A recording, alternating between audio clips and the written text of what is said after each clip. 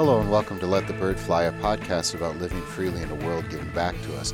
This is Mike Berg. I'm here with Wade, and we are in the studio for another session of the life and thought of Martin Luther, our Winging It series that started well over a year ago, slowly going through the life of Martin Luther. We've made it to 1529, and today's session is going to primarily focus on the Second Diet of Speyer of 1529.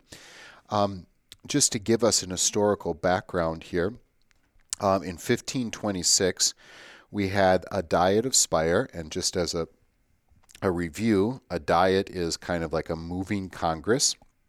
So the empire, the Roman, Holy Roman Empire, ruled by Charles V, the emperor, was not really an empire, but it had many moving parts politically, and there were meetings that would happen, much like the United States may have the 108th Congress. These diets could be in different towns. Famously, the Diet of Worms and a couple diets in Augsburg. The first Diet of Speyer is important to us primarily because at this first Diet of Speyer, Charles V was represented by his brother, Archduke Ferdinand. Ferdinand was in charge of basically keeping the Turks out of European soil, right? So they have the Turkish threat getting as close. Really keeping them from getting further onto That's European true. soil. Yeah. Into what we would call today Central and then Western Europe. Already really in Central Europe, Yeah. what we would call today. And this is, as we have mentioned before, a huge existential threat. And so Ferdinand was probably willing to deal a little bit more because he needed troops from territories that had been evangelically minded, ones that were following Martin Luther. In 1526, it was decided to not enforce the Edict of Worms. The Edict of Worms was that Martin Luther and anybody who would follow Martin Luther, to put it very simply, was technically not only a heretic but an outlaw. That was relaxed, and there was this idea that the leader, the prince of a principality, the elector of this territory, whatever religion he was, then his territory could be that religion.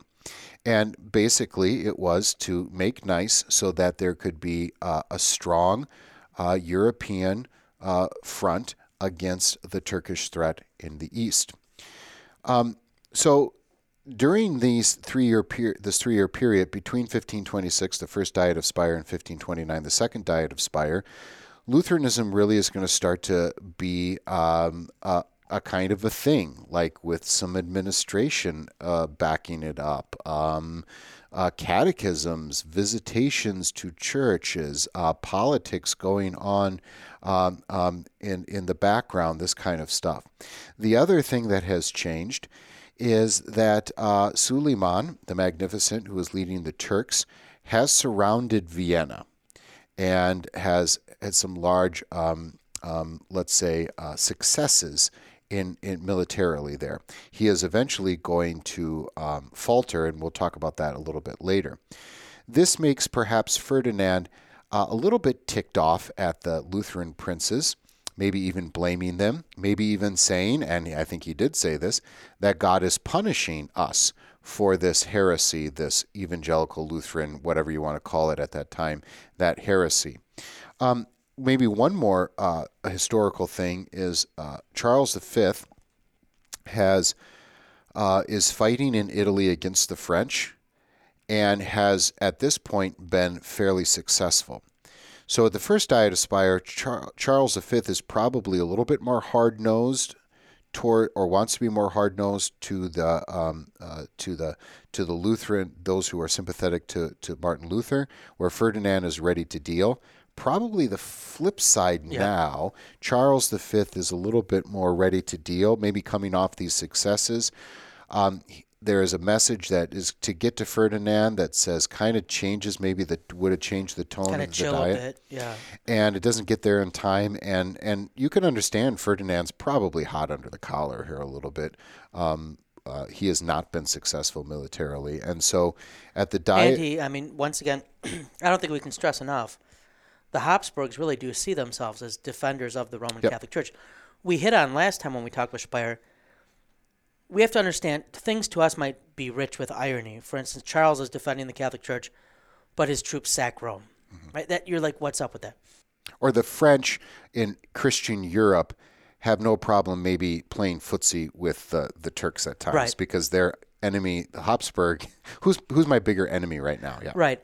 And so, Ferdinand and Charles, and Mike, you mentioned when we, not in recording, but just us talking, that Charles really deserves his own session at some point, which we should give him. But, Charles seems to be a devout person. The family would have seen themselves as faithful sons of Rome, right? And so, Ferdinand is, as you kind of mentioned, Mike, he is shocked by how much things have progressed in the Protestant territories in a direction not of reconciliation with Rome, but towards the kind of solidification of division.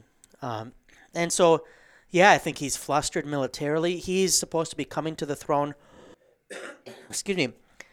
in Hungary, as he's the brother-in-law of, I think it was Louis, who had died as the Turks invaded. He doesn't get all of Hungary like he was supposed to. Hungary basically gets divided into three parts. Suleiman is going to support a rival to Ferdinand, and so he doesn't have what he feels is rightly his as far as territory. He is, it would appear, outmanned, and things aren't looking good militarily. And as a son of Rome, not from Rome, but hopefully you understand what I mean by that, he sees, Protestantism, and we'll get to that term Protestantism, has really been entrenching itself. And so there's a lot of concerns on a lot of different sides, but I like how you put that things kind of flipped from probably the evangelicals getting more out of Ferdinand than they would have got out of Charles for sure at the first one in 1526, to now Charles probably being somewhat disappointed when he heard how this went down in the hard line that Ferdinand had taken here, which is so interesting because it kind of runs contrary to his military interests. Yeah, and I don't think we certainly don't appreciate without some serious study on this, and even then, Ferdinand. This is probably this is personal for Ferdinand. It's not like he is always going. What two leaders or two brothers are going to be always on the same page, right? And they are spread out. You can't sit down and have a phone conversation with somebody. Charles has been occupied by something very important in Italy. And there's probably, to be fair, tensions between them. Yep. No one, if you're growing up in a family of boys, everyone wants to be Charles, not Ferdinand, right? Ferdinand's still a very powerful man. Until you become Charles, and then you don't want to be Charles anymore. But secondly, but this is why I interrupted, and I apologize for interrupting. Secondly, you mentioned all the successes Charles just had militarily. Well, where are they all happening? Right. In the West, in the South, not where Ferdinand desperately needs help. Sorry, go ahead. And that's what I was leading to. I have to imagine that Ferdinand wants to, at times, again, without knowing, take Charles by the lapels and be like, we're dying over here. Right. What are you doing? You scored some points against France. Isn't that nice? I'm trying to save Europe. I'm trying to save humanity, and you are playing in Rome. Yes, thank you. So it's just much more complicated than we always give it credit for. And what's, of course, interesting is then you have Luther, it's black and white. It's about the truth or not the truth. Theologically, where now we're going to start to see Philip of Hesse playing. He is playing politics here. Kittleson entitles this little section "High Politics," right? Like all of a sudden we're into some pretty serious stuff. And just to give the scope of this, this would today be like the Pope, the Prime Minister of England, the President of the United States, the European Union, and Israel, and someone from Iran. This is like all the major players of geopolitics in the Western Hemisphere are at play here, and you can just sense this loudmouth monk, right, in Germany has caused a lot of this problem, right? And the political rulers on the Protestant side, as political leaders are wont to do, see this new movement that he has given birth to, and what do politicians do when they see new movements developing? They're going to grab onto it. They want to be at the head of the pack. And Philip of Hesse especially is going to be trying to think 5 steps ahead in his own interest, as you mentioned, was Zwingli and others. And so Luther, I believe, writes something about this, right? I believe there's a book that comes too late for the Diet of Speyer, but he's going to put his 2 cents in. But like Kittel said, his title, this is high politics here. This is big boy stuff. And so at the Diet of Speyer, things are going to be taken back from these estates, these Lutheran-leaning estates. And there is going to be an official protest to that. So, which would have been a legal thing, right? It's not like this is... Think of the Supreme Court gives a ruling, and then there's the dissenting judges also issue a statement. And that statement still can serve as legal precedent and very much shape future rulings. So this was not mobbish. This wasn't people being babies. This was an official kind of, this means something right here. This slows down the process, even if a little bit.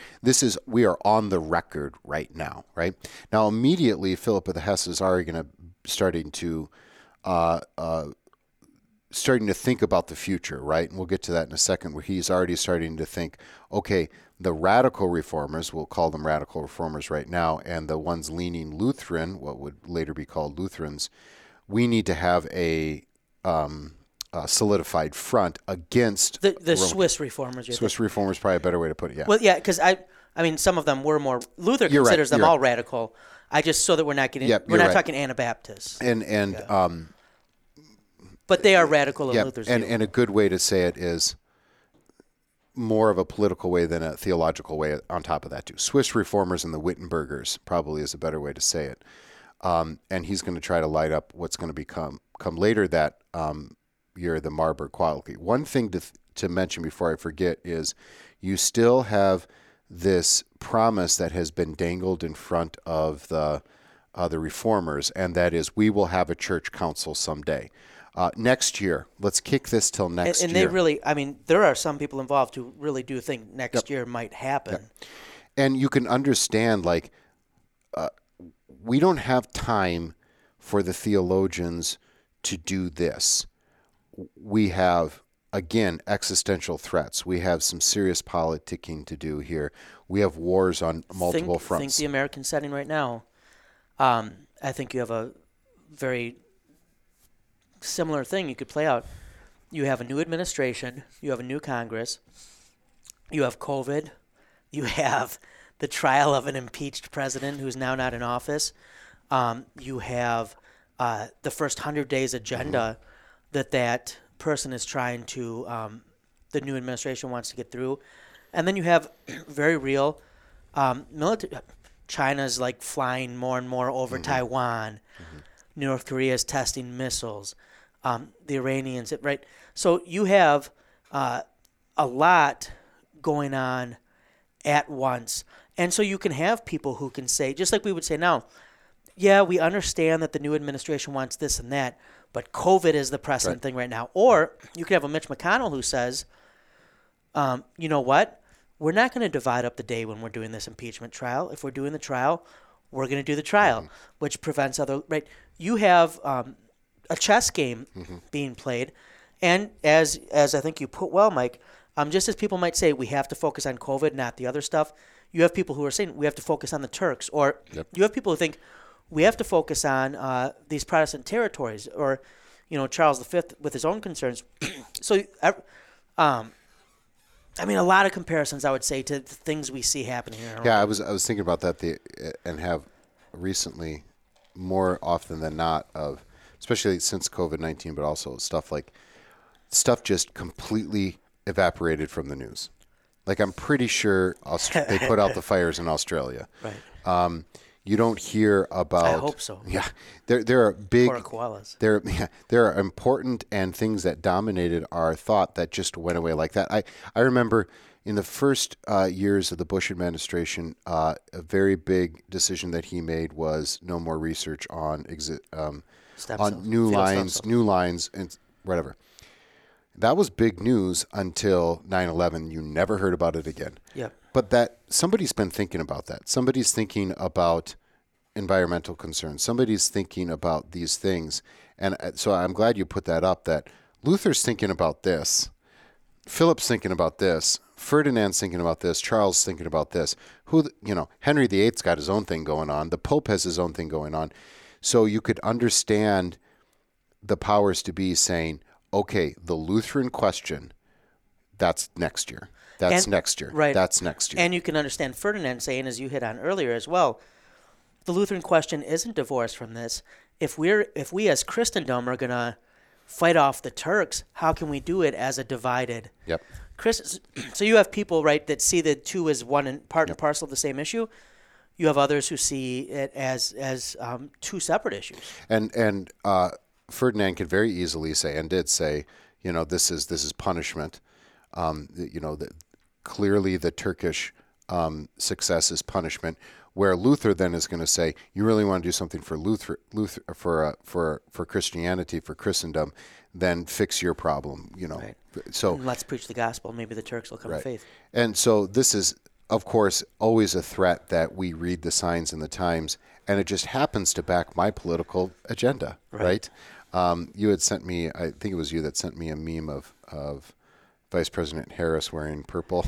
Oh, someone had shared that from Revelation. Yeah. Yes, that clearly, right. You get, and when I was a vicar, I remember people, a nice old couple that was decent people, like successful, very successful, down to earth people, and the locust in Joel was this,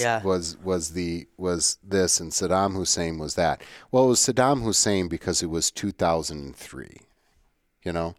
But if it was 1970 whatever, it would have been somebody else. So that's that eschatological bent is it's always dangerous. So you have the promise of a coming council. So you have taking away the concessions, or at least the ending the recess that had began with the 1526 Diet of Speyer. They kind of left things open. They gave wiggle room. There was enough. We're not going to take the Diet of Worms, the Edict of Worms, seriously. We're not going to act on that. That is taken away, and then you have this Protestant, literally a protest. So and maybe with the recess, maybe just briefly a way to think about that too is sometimes in American governance, right, an administration will decide not to change the law, but just not to enforce it, right? We are not going to no longer arrest people for small marijuana. And this was one that, right, in the Obama administration, and really people could be for or against on this. I mean, a Christian could be for or against on something like that. Sure. Because right, the law didn't change. It just wasn't going to be as enforced. That's what's happening with the recess, essentially. The Edict of Worms is still there, but it's like a period in which, we're not going to act on it. But that it didn't mean that there would be no point in the future where they could act on it. So that's now Ferdinand's kind of saying, like, it's like, if Eric Holder changed his mind and says, we're going to start enforcing this again, that's kind of the situation. So it's not like a new law is being enacted necessarily. Yeah. In the same way. Sure. But it has huge ramifications, right? I mean, especially for the Lutheran princes. So, I mean, if in Colorado you open a dispensary, because Colorado legalizes stuff because the federal government's not good, and then all of a sudden the administration said we are going to start enforcing it, you were heavily invested in that. Well, the dispensary was Lutheranism, right? and so they had 3 years to be really investing in the structure of this new church, and now all of a sudden, it feels like everything's being pulled out from underneath them. And what do you do with your troops? Do you pull them from the Eastern Front? Because you don't know if you're going to be attacked by the Emperor's troops. I mean, literally, right? Yep. I mean, so there's a lot going on here, and so you can understand why Philip Hasse and the other ones are going to. And we talk about Philip because he is the most famous of the one that kind of puts himself out in the front there. And he and Hesse and Saxony are going to be kind of like the two leading territories. I mean, Elector John and Philip are the two nominal political heads of emerging Protestantism. And so Philip is going to leave this diet with hopes of somewhat of a reconciliation. Maybe not. That's not the right word, but being an ally with the Swiss reformers, right? And he understands that in order to really do this is going to have to be a theological one, and so he organizes. And he seems to be leaning theologically more and more towards the Swiss, and I think partly because of the Swiss dynamic of the church state. Right? It's you can be a more powerful prince with Reformed theology at this time. Sure. Than Lutheran, but yes. Yeah. So he's going to set up what we're going to know as the Colloquy of Marburg, where you have the Wittenbergers and the Swiss, and that will definitely have its own session coming up here. Maybe let's not do short shrift to Suleiman the Magnificent and what's going on in Vienna. So any initial thoughts on Mike? On what that? would be if you were going to have, what do you call that? Not a patronome, like the Great or the. Yeah, I don't know.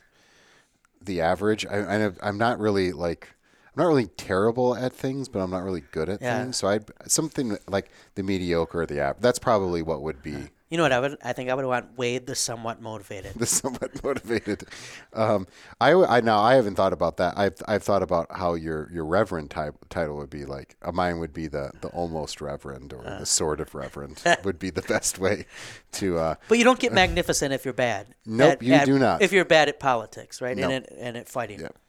And so tell me about him. Well, I mean, what we have is besides his awesome headgear.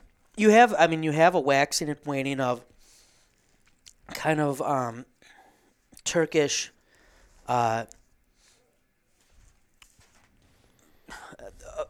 Turkish desires to push the boundaries, right? So you'll have times at which there's not a lot of offensive measures being carried out, and you'll have other times where there are. Under Suleiman, you're going to have this period in which there are going to be a number of gains made by the Turks through incursions into what we would speak of as being Central Europe. Now, keep in mind, the Turks had essentially ended the Byzantine Empire, which is, what was it, the Fourth Crusade, where the West comes to. After that, you have essentially the Turks will win. And which is big. And so there's reason the Byzantine Empire was much more organized, wealthier, and seemingly stronger than what we think of in Europe today, Europe at that time, in Western Europe.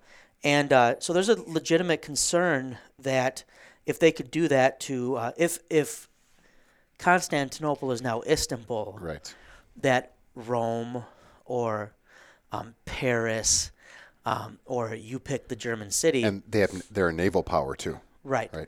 And so Suleiman is going to be well known for his military successes and the incursions he makes, and he's going to make it all the way to the gates of Vienna. It's unclear why he chose Vienna, but it seems, I mean, a primary concern was him solidifying his hold on Hungary.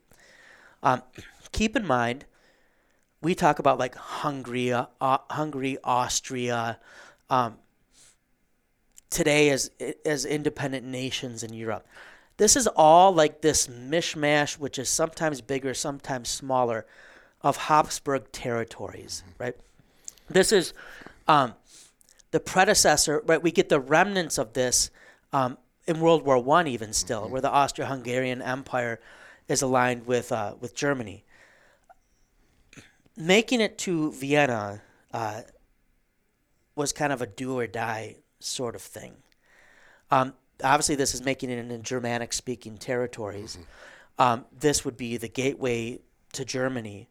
And Vienna was a Habsburg city, right? It was. It's kind of a Rubicon sort of, the Dane, right. yeah. Kind of this would be a big slap in the face to the Habsburg family and to the Holy Roman Empire. And so you have this legitimate concern that a significant part of Europe might fall under Islamic control. Luther will write pamphlets even. What should you do if you find yourself under Islam? And so this, it for sure looks like Suleiman should win. He has upwards of 100,000 troops.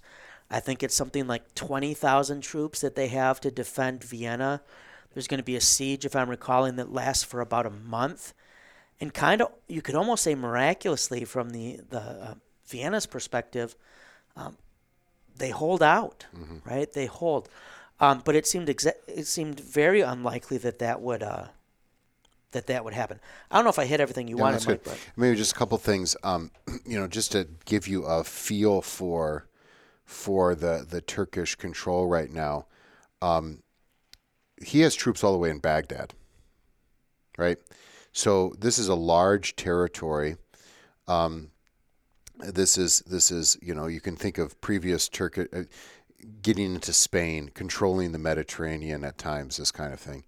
And Suleiman is stretched thin, so eventually he is going to pull back from the eastern frontiers of Western Europe, and going to concentrate more on what would have been called Persia back then. So, but the weather finally gets him, right, which is why you kind of alluded to the almost miraculous. Like all of a sudden he can't. Correct me if I'm wrong. Some of the larger artillery is not going to be able to move in that into the mud and stuff like that. So it was definitely. You know what I would have told him?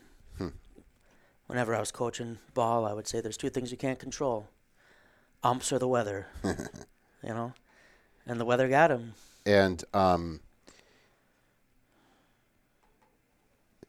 but you're right in saying at that time, it's a David and Goliath kind of situation.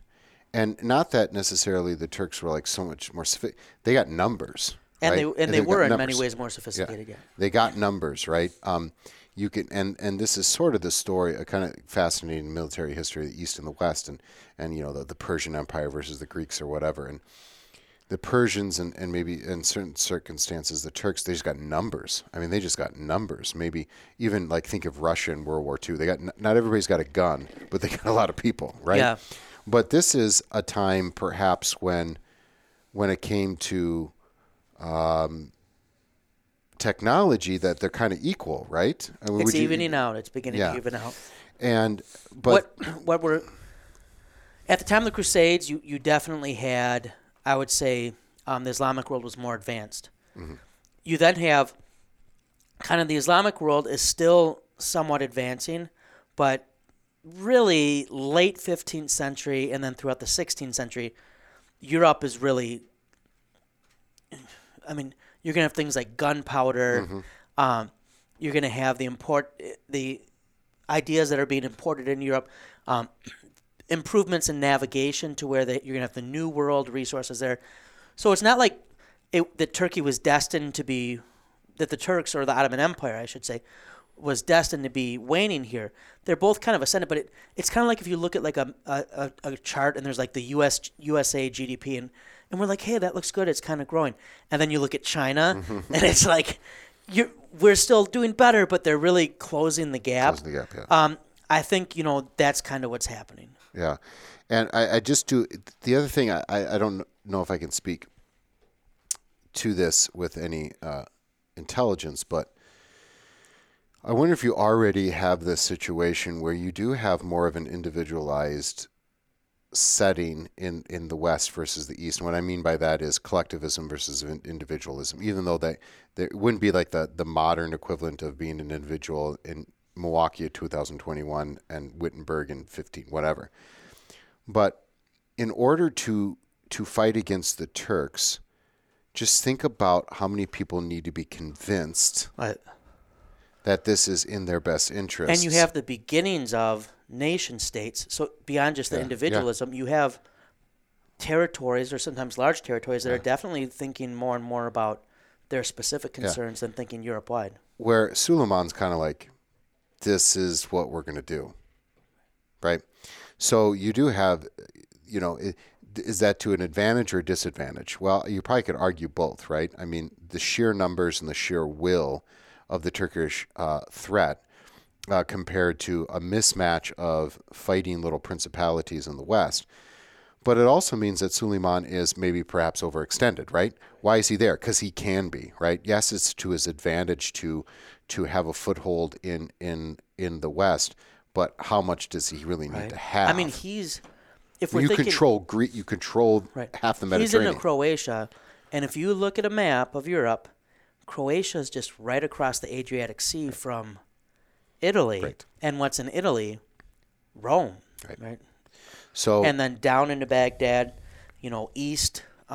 Which is interesting that you had brought up why Vienna, and you start to look at this and you say, you have a naval power. You have probably at least, Charles V did have some victories, right? Frederick Barbarossa, I'm trying to remember all that history. But you kind of control or have at least a lot of influence in the Mediterranean. For sure. Why go north? Does he want to go north so that he can surround Venice? I'm be interested. We need an expert in military. Why not go through the boot of Italy up to Rome and take the head of the? I don't know. Anyway, so we got a few more minutes here. We should talk about Protestant. Yeah, let's talk terms. Like we throw around these terms, and I'm sloppy with them.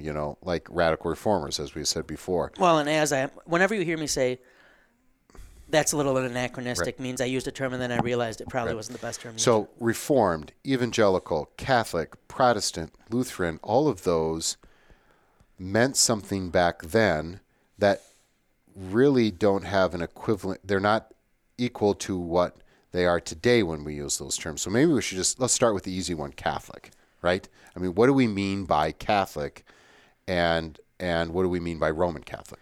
Yeah, and I mean, Roman Catholic then would have been completely unnecessary to say, because Catholicism was under the Pope. It is the church. Right. Universal church, period. And now we would talk about small c Catholicism as being the one true universal faith, big C Catholicism being the Roman Catholic Church, which is a denomination of Christianity, not the entirety of Christianity.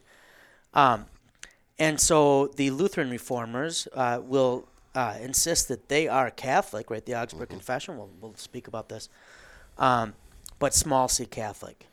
The original term, probably the best term for what the early Lutherans wrote would be, if we take the next one, would be evangelical. Sure. Which when you hear in America today usually means a conservative white voting bloc. Right? You hear it on CNN or Fox News about 70% of the evangelical vote. And usually evangelical here also means like your non-denominational or Southern Baptist, old school Bible believing, maybe even bordering on fundamentalist in the historical sense. And as a voting bloc, maybe conservative Methodist, conservative Lutherans, conservative, you name it. Right. Yeah. Whereas originally evangelical just comes from oi or good, angelos, message or news. They were those who preached the good news. So the early term evangelical they are gospel preachers. This is how most early on, if they had a term for themselves, would have thought of themselves. And most Lutheran church signs will have, for instance, I go to Nain Evangelical Lutheran Church. Lutheran, I'll throw it to you, Mike. So a pejorative term, right? The followers of a person, which if you look at a lot of heresies, we name it after the person, right? Which is why the Lutherans in turn would call the Roman Catholics papists. Yeah. So it was, and like very many pejorative terms become then the term for the thing. Methodists, Lutherans. In our own day, people who talk about gay or queer rights, right? These are terms that the community took they were at first pejorative, but now are become a badge of honor. Colored National Association, North American Association for colored people, right? Yeah. That this is a term that gets taken. Right. So, and I don't know when you would know probably when does that switch? I mean, it's gradual, of course, but when does that switch occur? Right? Is it when we move outside of Germany? I mean, in a lot of ways, probably the same. Where if I go to an evangelical church in Germany, I'm probably thinking 100 years ago, I'm thinking what we call Lutheran, but 100 years ago in America, we would have been identified as Lutheran, right? I think, you see it appear fairly early on after Luther's death. I mean, it starts to appear, but yeah, in Germany, you had these territorial or state churches, so there was less, you were either Catholic or you were part of the Protestant church, the Evangelische. In Sweden, Scandinavia, in general, you have the same situation. I think it definitely gets used today in America much more than it gets used in Europe. Yeah, and it is what it is. And I kind of get a little irritated when somebody says we need to drop this name or whatever. Labels like that, you don't just get to choose. That's a very American thing to do. We get to choose our own label and our own brand. These things happen over decades, really centuries, and sometimes you're kind of stuck with them. And your best case is just to teach them as best as best as and there are distinctives that come with it. So let's get to the. We should do Reformed too, and then Protestant. Real quick, okay. Reformed. Today, when we think of Reformed, we're thinking of a specific person who follows Calvin's teachings. And we really, in our circles, and you can disagree with me if we want, we use Reformed very carelessly, where we often just mean non-Lutheran Protestants. And that's not usually a very fair way to use it, because you have most American Protestants are not Reformed, capital R, they're Arminian. Arminian, yeah. And so, go ahead, though. Yeah, and then, but to defend ourselves, sometimes I think those non-Lutheran Protestants, they don't know what day they're Reformed and what day they're Arminian. Right. They don't have that strong, very dividing line between the two. So, but really, originally Reform was, we want to stay in the church and reform it, as opposed to somebody who would leave it. So that leads us to this protest of the 1529 Diet of Speyer, and those who protested were called then eventually Protestants. And so this would have not probably included the Swiss reformers, right? Yeah, the kind of the gateway in for them that they could maybe claim a place would be that you did have, for instance, some cities represented like Strasbourg. Yeah. And Strasbourg really is, at this point, trying to straddle between Zurich and Wittenberg. So I think you'd maybe have some openings there. I mean, Calvin spends a lot of time in Strasbourg as well. He has, he excommunicates the city on Easter, which went over poorly. So he has to leave Geneva. He's in Strasbourg for a while, really influenced by Butzer, and then he'll go back. So I would say, some would say maybe some of those like southern German cities, but it's mostly going to be Lutherans. So the irony is that Lutherans are the Protestants today. At least I would say, for me, Protestants are. I don't like to be called Protestant, right. And I would say the same. And so that has flipped. Reformed has flipped. It has. I don't like to be called evangelical in the American sense. No, I don't either. And yet, all of those words, I am.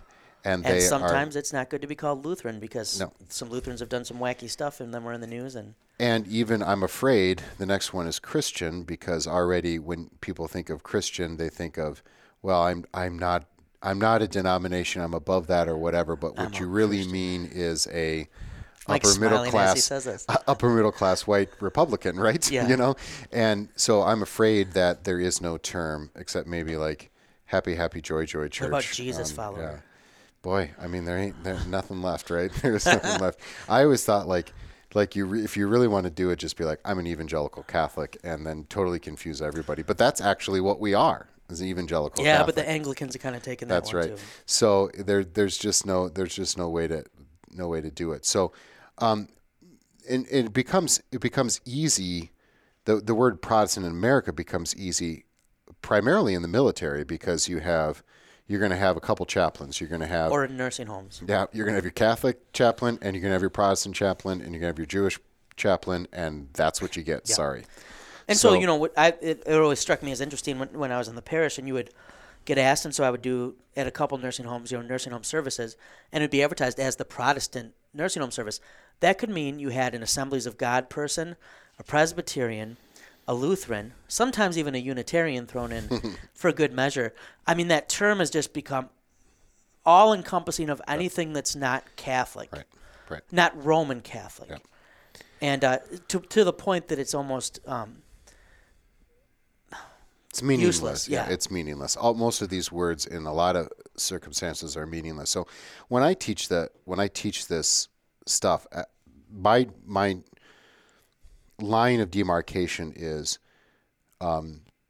historically, yes, Lutherans are the protest, right, and the Reformed. We want to reform, don't kick us out. But the dividing line is, for me, is that Lutheran said, we are not going to throw out the history. We are going to say, we're going to maintain this small c Catholic sense. We are not here to be a different sect. We have a historical root. We are trying to keep what is good and throw out what is bad instead of throwing out the baby with the bathwater, which I would argue, to use my definition of Protestants, that has happened, much to the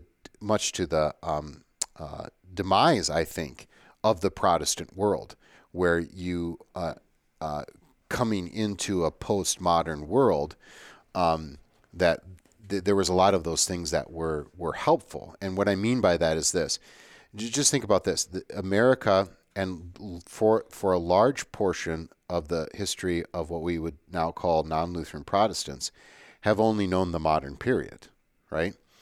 And that puts those groups at a disadvantage when we move away from modernity, right?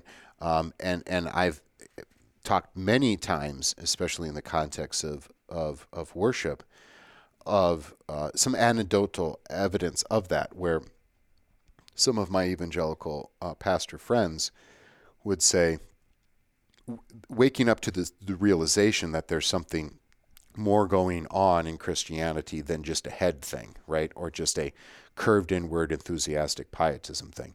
So that's why it's a big deal for us, especially, at least I'll speak for myself, for me, that's a big deal for us. So this is the historical connection to the word Protestantism. Are we going to get into the Protestant cut? No, we shouldn't go there. So anyway, I'll let you, we're at time, so I'll let you close us out here. Yeah, Ben just sent me a Bernie meme. Okay. Did you see it in I will Telegram? look to see if... Of Bill Belichick's head on the Bernie meme saying, Bill Belichick watching everyone realize Tom Brady was the system. I thought that was a pretty good one. Not exactly happy, yeah. It's a little off topic, but I hope everyone is enjoying the Bernie memes. I feel like that's been a nice lighthearted thing. Sure. That has come up. No, I would say just a couple reminders I'd have. Notice how difficult it is to say this is a religious thing, this is a political thing at this time, and then realize, right, the past was not so different than our own day. Recognize the number of issues and threats going on at once. Not so different from our own day. Recognize the importance of Luther being Luther and not trying to navigate these things and compromise theologically in order for things to work out, but being a consistent voice, for what he holds. But also recognize that God in his wisdom can use even maneuvering such as took place for the good of his church, so that we are Protestants, even if we aren't Protestants, and that happened through a bunch of messy stuff, and maybe the same God today is at work for his church through messy things as well, and what we need with Luther to do is to be the clear voice of the gospel in the midst of it all as well. Excellent. And we'll be back probably for the Marburg Colloquy. And the connection there is Philip of Hesse is already getting the wheels are grinding here politically, and Luther is going to be brought in more than he was at the Diet of Speyer. He's going to be brought into this at that colloquy. So we hope that you will come back. Who's going to win the Super Bowl? I don't even care. I would anymore. ask on one of our episodes, but they won't be out before. You know what? I kind of think the Buccaneers. That's what I think too. I kind of think the Buccaneers. I think that their defense is very, very, very good. And they're getting healthy. I think that as well. Yeah. And I actually am a Tom Brady fan just because he went to Michigan. Yep. My wife does not like Tom Brady at all. So I actually probably have not sat down and actually watched a Super Bowl all the way through in probably maybe once in the last 10 years. I usually don't care about the game. It's usually bad football. So. Yeah.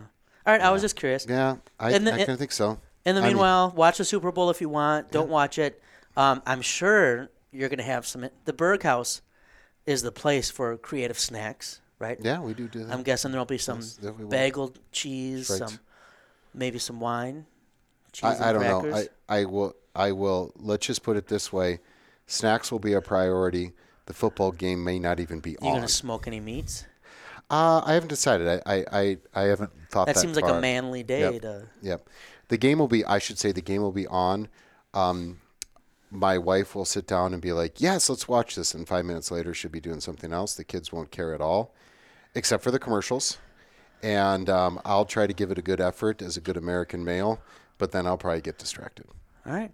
Well, however you want to roll with it, and whatever we face in our own day, like we might have, the church may have seen in the 16th century, how about we just try to let the bird fly?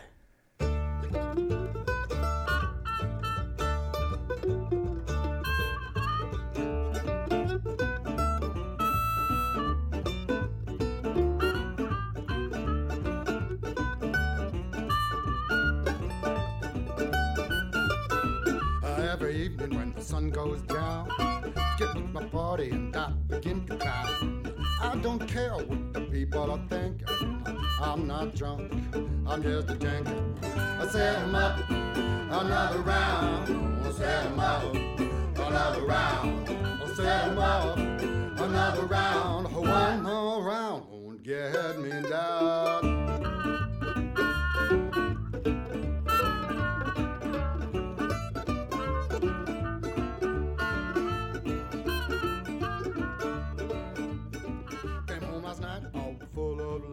My babe began to fuss and I said, honey, I don't care what the people are thinking. I'm not drunk, I'm just